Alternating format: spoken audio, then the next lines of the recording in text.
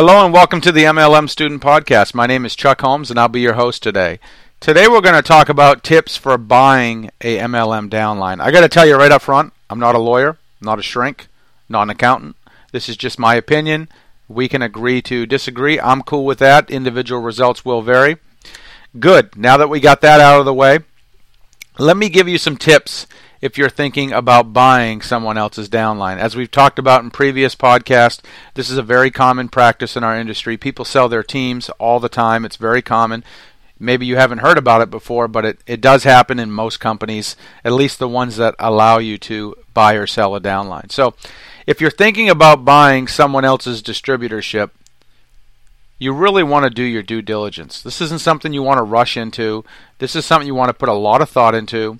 The first thing you want to do is you want to verify. You want to look at least 12 months worth of earnings, of their bonus printout. Is their team growing? Is it on an upward trend? Is it on a downward trend? And you want to verify everything the person tells you. Don't take anything they say at face value. You want to see it in writing. Number two, you probably want to hire a lawyer. I know it scares a lot of people off, but if you're that serious about spending a lot of money for a downline, spend the money, hire a good lawyer who specializes in this, seek their counsel, let them be your advisor. Number three, get everything in writing. This goes hand in hand with verifying. You don't want to do the handshake agreement. You want everything that you all come to agreement on and that you talk about in the terms to be written down on paper. You probably also want to interview several people on the person's team. Reach out to 3, 4, or 5 of their best leaders. Find out if there's something maybe they know about that person's not telling you about. You want to look at the numbers for the previous 12 to 36 months. How big is the team? How many people are active? How many people are actively building? What's their bonus check each month? Is it moving up? Is it moving down? How many leaders are in their organization? These are some of the things you want to look at. You want to do research on the company and look for trends. Is the company about to go bankrupt? Is the company about to merge with a different company? Is it about to go through a major lawsuit or be shut down? Maybe the successful distributor knows something that they're not telling you. I'm not saying they do, but there could be a chance. You want to verify commissions, team volume, team growth, etc.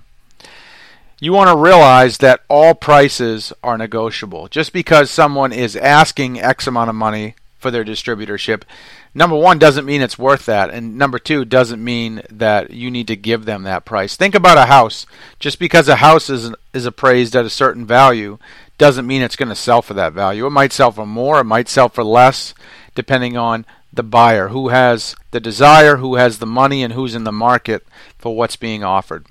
You want to keep your money in escrow until the deal is done. There are companies that specialize in this, but basically you don't want to make sure they get your money until everything in the agreement, all the I's are dotted, all the T's are crossed, there's no surprises, everything is black and white on paper in front of you. And I would also tell you, don't try to screw over the seller. I mean, you wouldn't want them to screw you over. To me, a deal that's good is something that's win-win for both people. So it should be a good deal for the seller, but it should also be a good deal for the buyer. When it comes to valuating your downline that you're going to buy, this is very subjective. Some people will tell you anywhere from 12 to 36 months worth of yearly earnings is the value of the business. In the real world, a lot of businesses, traditional businesses that is, they can sell for anywhere from 3 to 30 times the yearly earnings. Sometimes even more, believe it or not. So you want to come up with a factor that you're willing to pay. So how much did the business earn over the past 12 months, and then what percentage of that do you want to pay for the business? In most cases, you're going to have to pay 1 to 3 years times the yearly earnings. For example, if the downline distributorship, if the business is making $100,000 a year, they're probably going to have an asking price of somewhere between $100,000 and $300,000.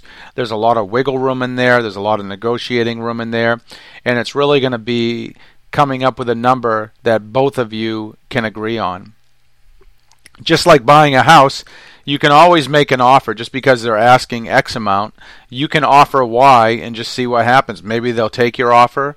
Maybe they'll counteroffer, maybe they'll reject it. You never know. But I personally would never go in and just give them full asking price right off the top.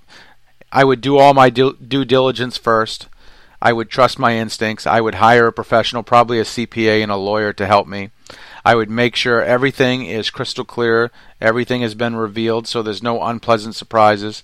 And then I would be a good negotiator. I would try to get the best deal that I can on the distributorship, just like the seller's trying to get the best price that they can. So these are just a few basic tips for buying a downline. I would tell anyone, don't buy a downline unless you're going to be serious and actually go out and maintain the business.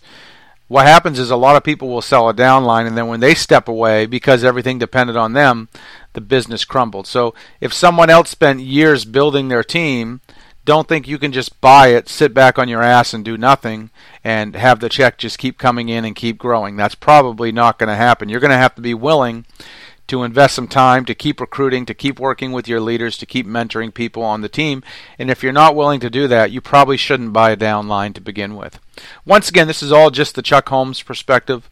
We can agree to disagree. I'm cool with that. Individual results will vary.